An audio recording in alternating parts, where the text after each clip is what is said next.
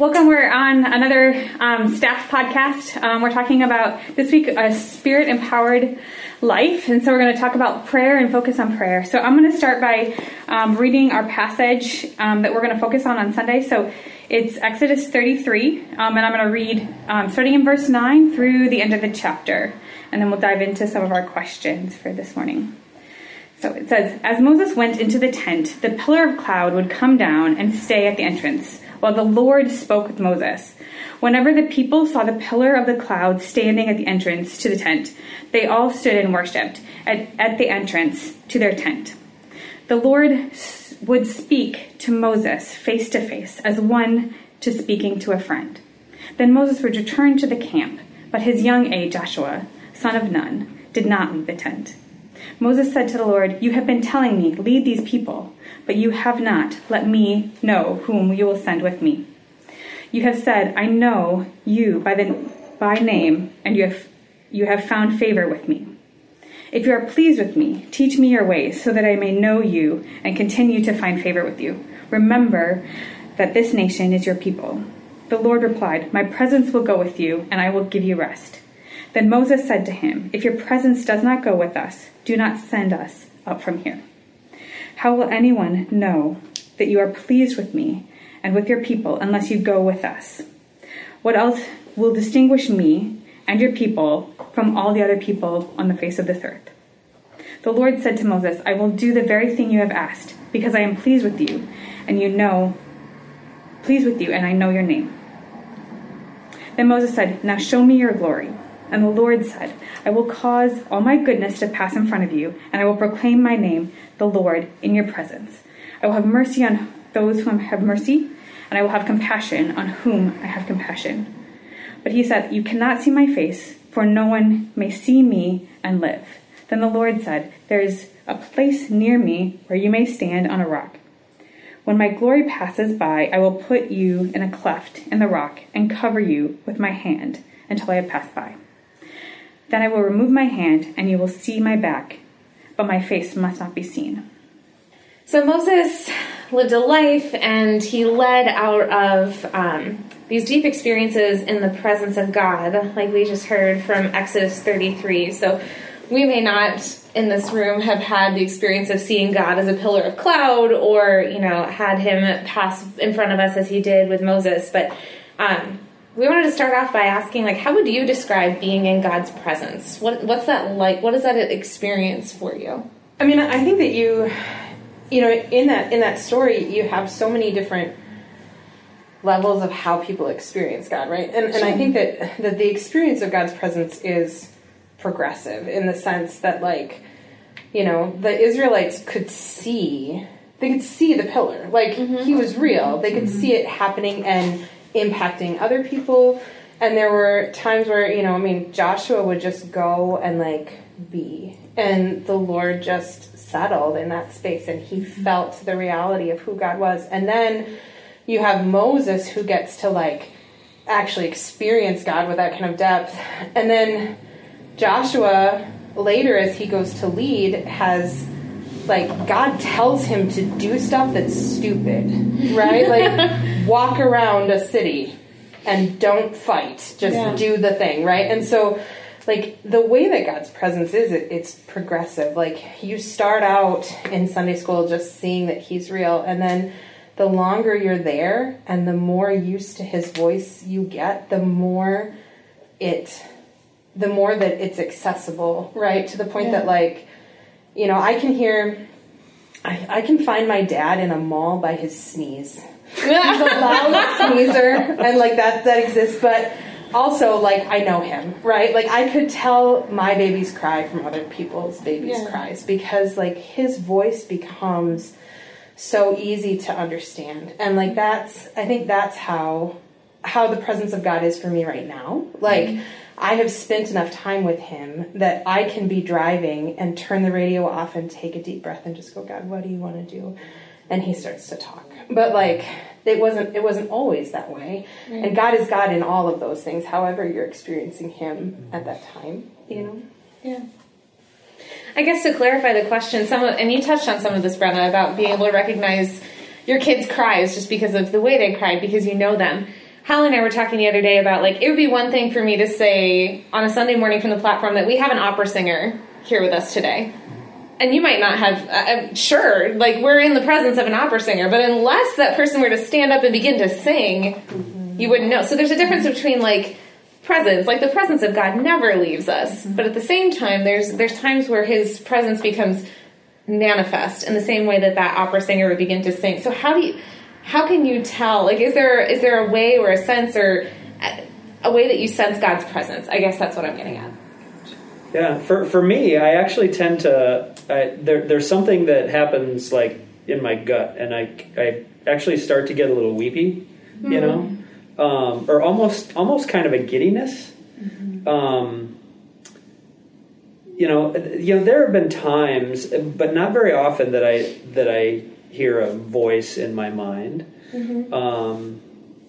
But I think there are most of the time when I feel like the presence of God is with me, it's not a message that I'm getting, but it's a feeling, and it's, you know, that, yeah, I guess, you know, kind of weepiness is how I describe it. But it seems pretty clear to me that's what it is, because it's happened, you know, it's probably been that way for 25 years, I would guess. So I know it when I experience it. But it doesn't always necessarily result in a cognitive sort of thing. I just know that I've been in the presence of God. Yeah. You know? Yeah, for me it would be, there's definitely a feeling, and it's more of an inner feeling. And I think back to the feeling when I was 7 years old and gave my heart to the Lord. I just remember the kind of the trembling and whatever was going on within that. I had to move on it. Well, that hasn't continued in that way as I've gotten older. But there is just some kind of a movement within me that just gives me a peace, or it can be, if it's something that the Lord's dealing with me on, it can be something uncomfortable, but I can sense the presence within, just kind of within my core, I guess, I'd say. I think it can show up, for me, as peace. So just kind of when, like, at my core, I feel like peace and everything's okay, it's usually because I'm in God's presence, and He's there kind of in whatever situation I'm in, or in that time of prayer. So, yeah, I think for me, most often, like, you know that feeling when you're sitting outside and it's like a partly cloudy day and the sun is obstructed by the clouds, and then all of a sudden, like, a cloud shifts and you can feel the warmth of the sun again? That's usually what that feels like to me. And sometimes that's something where, like, I'm inviting the presence of God and I sense that. And then there's other times that it just, like, the cloud moved and there's like, it's like sunshine kind of thing. And it's not necessarily like heat of July sunshine, but just that, like, really pleasant warmth of, like, oh, the sun's back kind of thing. So being in God's presence, it's not just about the feeling. There's transformation that happens when we're in God's presence. So how have you seen God's presence transform either yourself or a group of people that you're part of? Well, I think one thing that, you know, in being in God's presence, sometimes I do, like, there are words that come, and it's usually like breath prayers to a certain extent of just, like, things that I don't understand, or things that I he's trying to move me on. And so I think a lot of times it's that. And so seeing it's him reminding me over and over, like, one example, that he loves me, like him over and over telling me that he loves me and reminding me that is truth. 'Cause more than just intellectual truth, but, like, really knowing that. And so it has taken a long time, but I've seen him move that, and I do believe that, and kind of seeing that change, you know, how I live, or, you know, things that happen in life. So that's one example that I've seen him do in me. I think, like, when it describes that God's goodness walked past Moses, like, that's that that presence experience that happens, I think, in a congregate setting. And so, like, I was a youth pastor for a long time, and you would have these kids that came in and just didn't know what they thought about any of this. They were definitely there for, like, the free pizza, right? But then, like the goodness of God would settle on the room. And, like, these kids would, like, I a lot of times wouldn't get to preach because they were, like, so hungry to worship. And pretty soon, like, these kids that have these heart just wrenching awful things going on in their lives, like, the goodness of God settles on them, and they start to weep, and they start to see just, like, freedom come from them. And, you know, and we would see healings. There was this one kid that had a broken leg, and, like, God healed it in one of our services. Like, when God's goodness, the idea of kingdom, right? Like, when God is king, when Jesus is in charge, like, not even, like, physical reality gets to trump what he wants to do, right? And so, like, I think that every manifestation of the Holy Spirit, everything that God does where he shows up tangibly, is so that we would know him and his kingdom would come. And so, like, it's for other people to love him. And so I definitely see it show up in places where people have no idea who he is, and he shows them, you know. Yeah, and that's totally not an enlightenment way to think about faith, right? Because why would you have a service where someone is not preaching? You know? Right? Because the Holy Spirit is preaching. Right, exactly. But everything for us, you know, one of the things, you know, I like to ponder ideas for a long time. But one of the things that has sort of become a reality for me is that we always want growth to be conscious. You know, like, I have to find a new principle and then apply that principle to my life. And not all, you know, some spiritual growth is that way, that I change habits. You know, we're talking about habits and things like that. But sometimes change comes just from an encounter with God. Yeah. You know, just like what you're saying with kids who have no idea who Jesus is, and yet they have this encounter, but we always have to find a way to be able to explain it, you know, how exactly it happens. Step 1, step 2, step 3, rather than just allowing God's presence to you know, shape us inside, you know. Yeah. Yeah, at our church in Delaware, we had this family that started coming, and I think it was like a year and a half into their time there. Like, they were coming on a very consistent basis. But the guy, he kind of, like, laughingly said, you know, when I first came here, like, I came from a Catholic background, and this place was too Jesus for me. And yet, he recognized that, like, the more time he spent in God's presence and the more time he spent in worship and in prayer with the rest of the community, like, all of a sudden, like, he didn't see himself as someone who would pray out loud, and yet, like, began to, like, pray in small groups with his parents. Like, I'll never remember one of the first times I heard him pray. It was just like, I could have, like, cheered, like, yes, that is it, yes. Like, that's a huge step. And then, you know, got invited into a discipleship training thing, and he was like, I'll come, but I'm not, like, sharing thoughts around a circle kind of thing. And then by the end of the time, he's, like, sharing his full-blown testimony, like, around the living room with all these people, and just laughing at himself that, like, this transformation that had happened because he continually opened himself to the presence of God in the context of worship, in the context of community, in the context of the Word. And I think if he looked at himself 3 or 4 years back and, like, were to tell that version of himself that this is where he would be in 3 or 4 years, he would have laughed. Like, just laughed. And it's funny, and we're so mistrustful of emotionalism, or scared of emotionalism, you know, that I think oftentimes when the Holy Spirit is moving legitimately in a group, we tend to try to sort of squash it because I'm not exactly sure why. Maybe it just makes us uncomfortable, or we're so, this idea of all growth having to be conscious is so ingrained in us that if there's not some tangible idea that we're moving toward, then we don't think anything has actually happened, or we tend to be mistrustful of it. Yeah.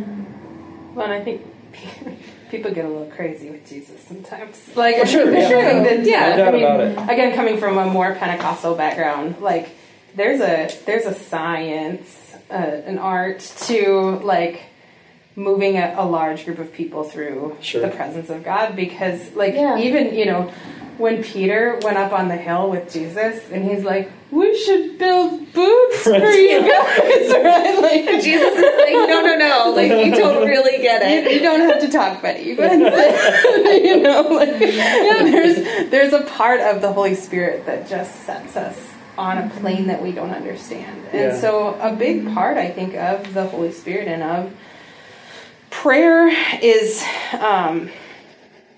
asking God, what do you want to do? And there has to be people who, like I was saying before, like are trained to understand what God's voice is, to be able to navigate some of that stuff sometimes, you know? Yeah, that's the huge value of community to me in this process, because it's so easy. I think each of us around the table could probably think of people that we know who their lives went completely off the rails because they were sure that they had heard from the Lord, but they had not submitted that to anybody in the context of community, and thus like wreaked havoc on their life. I was talking to Holly yesterday about this book, The Art of Listening Prayer by Seth Barnes, and he talks about like how to journal and enter into conversation with God through that process, but he writes in there that like when he's advocating for this process, he's saying you also need to have one or two people in your life who you regularly submit this journal to, who have the freedom to read through it and say like, hey, this resonates. This resonates with what I see in Scripture and what I know about the character and the voice of God, or like,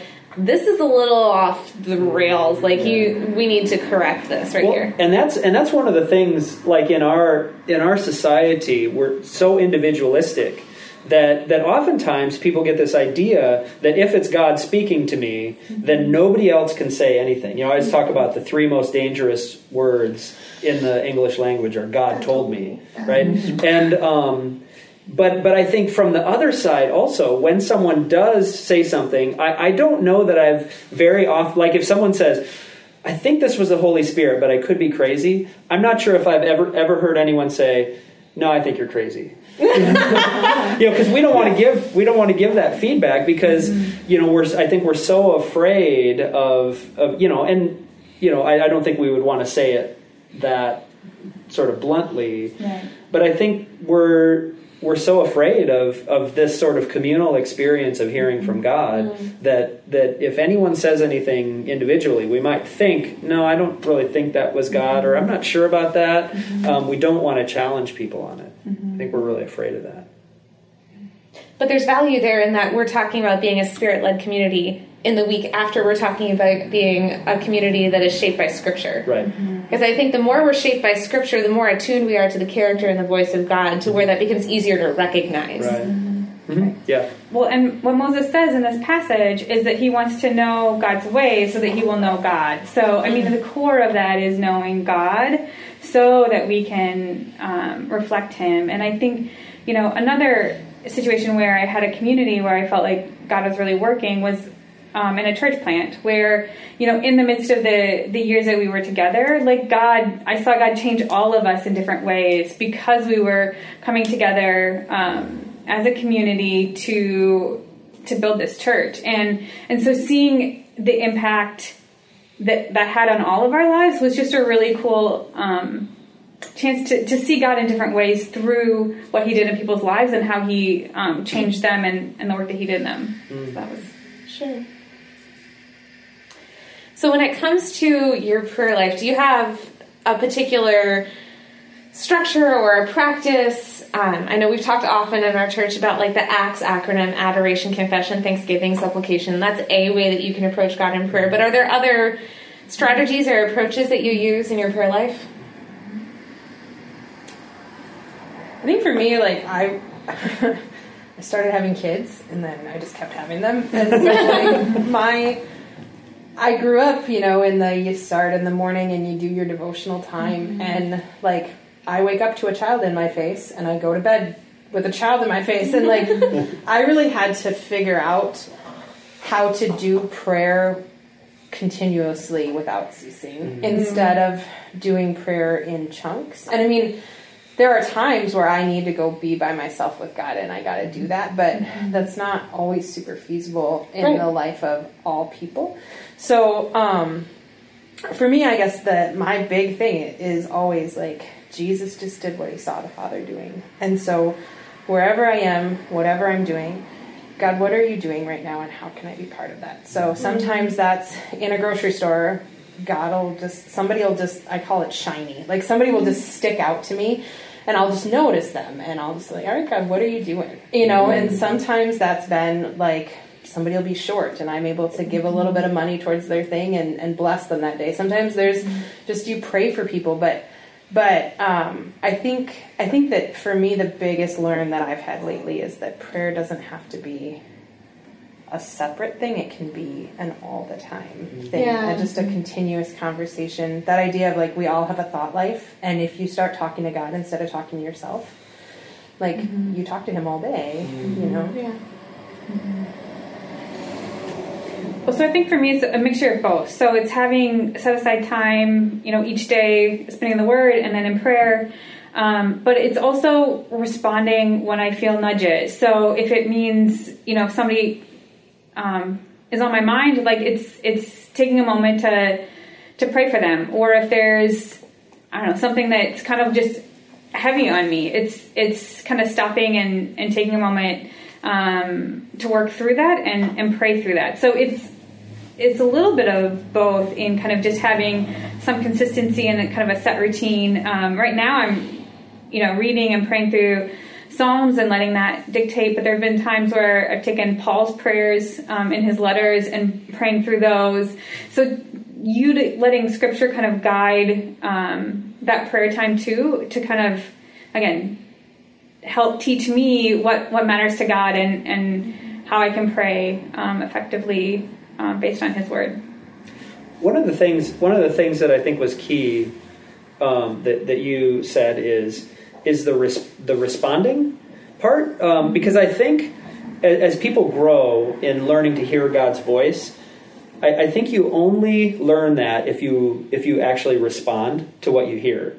Because so for instance, and I think this is an area where, like, corporately we can grow in this area, where if you're praying or if just during the course of the day God brings someone to mind, don't just pray for them, but reach out to them and say, seems like the Lord brought you to mind today. What can I pray about? Is there anything going on? And I think, over time, as we learn to respond to each other, and if someone reaches out to you and says, hey, the Lord brought you to mind, if there's something that is going on with you, share it with them, because that's part of them corporately learning to be Spirit empowered, to be praying for each other and reaching out to each other.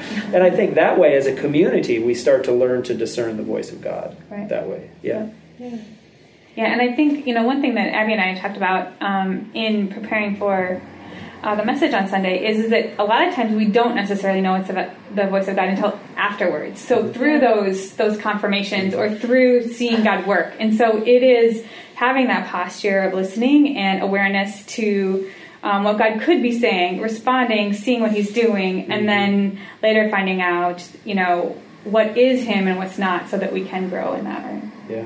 It's an attitude or a heart toward obedience. Because even if you think, well, I'm not sure if it's God or not, if you respond and you do that enough times, then you learn, then you know. If you never respond, then I don't think you ever know. Yeah. And I think sometimes that requires us to fight against some of that enlightenment kind of thinking that you're talking about. Like sometimes we may feel like God is asking us to do something that sounds ridiculous. I'll never forget when I was a kid, there was a missionary who was speaking at our church, and she was talking about the last time she had been on furlough. She went to a church and someone showed up with a box of sippy cups and was like, I don't know why I have all these sippy cups, but I feel like the Lord asked me to bring you sippy cups to take back with you to Africa. And even she was like, sippy cups? Really? Like, this is what we're going to do? But she took this box of sippy cups back with her, and the hospital that she and her family lived nearby, it turned out, they had, like, kids with cleft palate surgeries, and, like, they needed sippy cups. And she was like, who would have thought, like, God put it on someone's heart to, like, give her this box of sippy cups that she just took with her, not knowing why, and then it met an immediate need that she had when she was back on the field. Now, sometimes we're going to hear wrong, and sometimes we might just do something dumb and it feels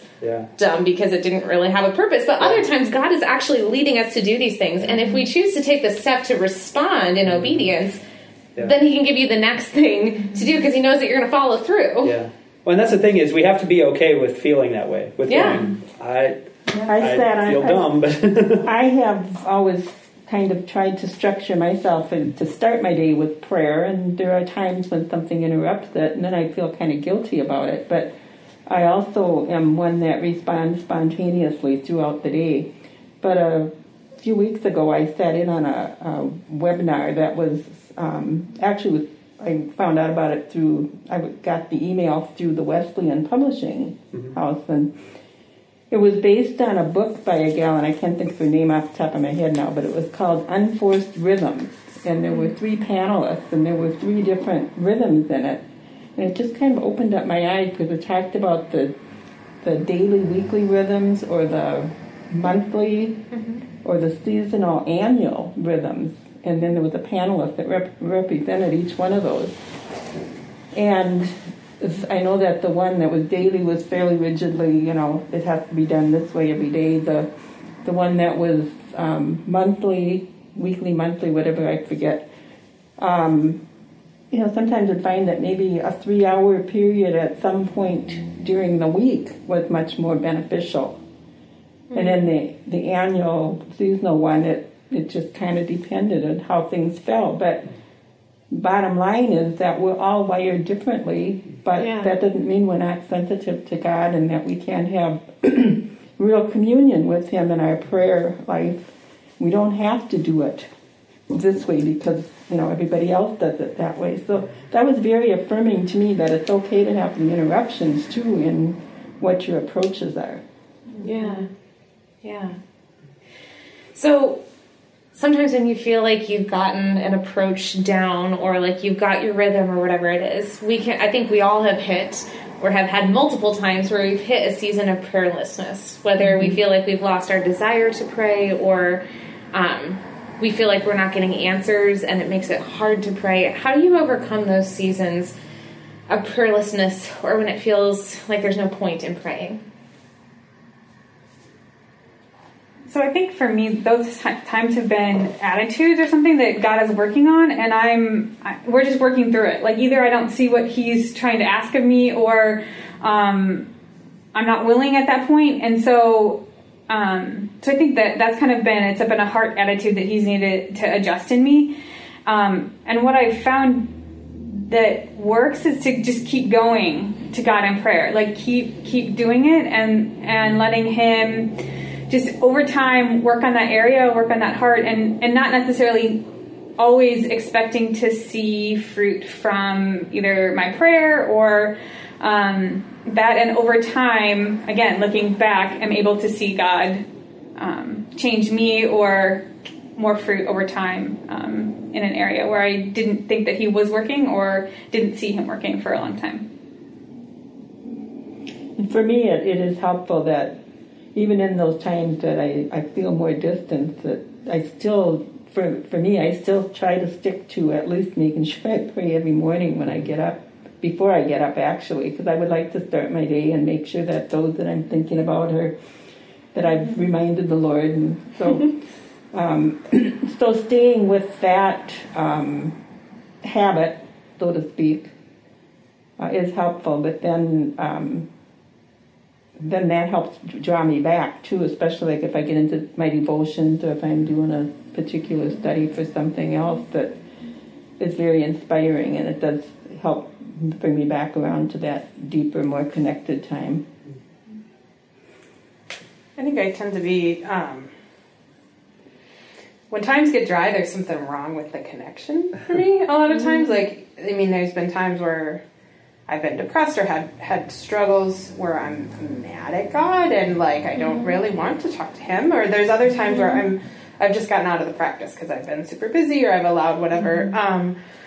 And so I think the big thing for me was to break the expectation of I have to do it this way or I can't do it at all, right? So when I started to go, okay, so I need to connect.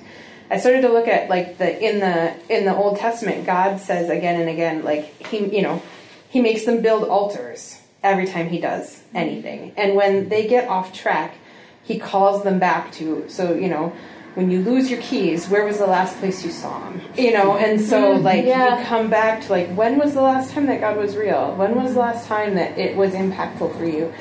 Go back to where you started and then rebuild. And so like for me, I know like in the times, especially the times where I've just been really mad at him. There was one time we had lost our daughter and I was angry and I was not sure what prayer was even for and I was done. And there was a prayer retreat and I didn't want to go on it. And I think it was a silent retreat, which was even worse. Because I was like, I don't want to be on this and I don't want to be alone with my thoughts. I don't want to go. I was like, but I can't live like this anymore. And so I know that I find God here. I know that on these retreats he shows up. And I just remember like I was in a room by myself just yelling at him. And like the presence of God just fell. And the healing that happened that couldn't be tangibly thought through but just had to happen in my heart happened in that space. And like no amount of going through the motions of a morning devotion would have changed that. Like I had to go back to the place where I had seen him last to get to what I needed, you know? Yeah, so, you know, so two things when trying to answer that question. I don't remember who asked it. Anyway. Number one, I don't think it's realistic to expect that every prayer time is going to be this great emotional experience. Yep. And I think that's unrealistic. and so sometimes it's just, you know, like Carolyn said, it's just continuing to do the rhythm and trust that, you know, there will be signs again. You know, the Israelites walked through the desert, and sometimes we have desert experiences, but just because it was this day-to-day thing doesn't mean that God's not there. Right. The second thing is sometimes maybe there is something new that we need to learn. And this is, again, I think one of the good things about having a corporate experience and talking about this with other people, because sometimes they'll say, well, you know, here's kind of what I do for my prayer time. You might try that. And then you find out that this sort of newness will bring about some kind of new aspect of your relationship with God that can help. So I would say we shouldn't get stuck in this rut of saying, this is how I pray, this is how I do it, and I've done it for 40 years, you know. There are some ways that are just more natural for us. But I think trying new things, a different way to read Scripture, or a different way to pray, or a different posture to take when praying, or whatever. And I think sometimes just getting those ideas from each other can be really helpful as well and life-giving. Yeah. Well, think about how you enter into a relationship with other people around you. Like, my husband and I have been in a stretch of, like, it's been multiple years, I want to say like at least 5, that we've set aside Saturday mornings for breakfast dates. That's not how it was the entirety of our marriage, but we've had a good stretch where like that's a rhythm for us to connect and enjoy something together. But that might not always be our rhythm. That may change in a different season. We may find that we connect better in a different way in a different season. And I think that we could probably say the same about our relationship with God. Like, just because something worked one way doesn't mean that you can't connect with him in a different way. I think some of the times that I have felt prayerless or demotivated to pray have been times where like things were really hard and I felt like I wasn't getting answers from God. And there are times that I can look back in retrospect now to see like I was asking him for answers and breakthrough and for specific things to happen that he could have done, but they would have derailed the process. And rather than fighting with me, he didn't leave, but he just stayed. And that was frustrating. Like, you need to do this, God. Like, you need to break through in this way, and you need to. And it was like, no. Just wait and be patient. And that's really frustrating in the moment, especially for, like, when you have a desire to, like, control a situation, or if you think that you know what's best. That's a challenging thing. And I think you see that in this passage, right? Like you've got the Israelites they're wanting to get to the promised land and they're just done with this desert and they're like, come on, God, show up. And he's like, okay, you guys go. I'm staying here. Just that moment of like, actually, you know what? We don't want to go anywhere without you. Right. Like coming back to it's actually about you. And sometimes that withdrawal of his presence is to remind you what you're doing this for. You know, like, I don't want to go anywhere without you, God. And even if that means that I don't go to the promised land, I'd rather have you here. You know? He's what distinguishes them, like in that passage. Like, he is what distinguishes them from all the other people. Right. Well, I'm sure that we could have this conversation go on and on and on and on and on. But we're going to wrap that up here. Thank you guys so much for joining us for our staff conversation this week as we are talking about what it means to be a Spirit-led community.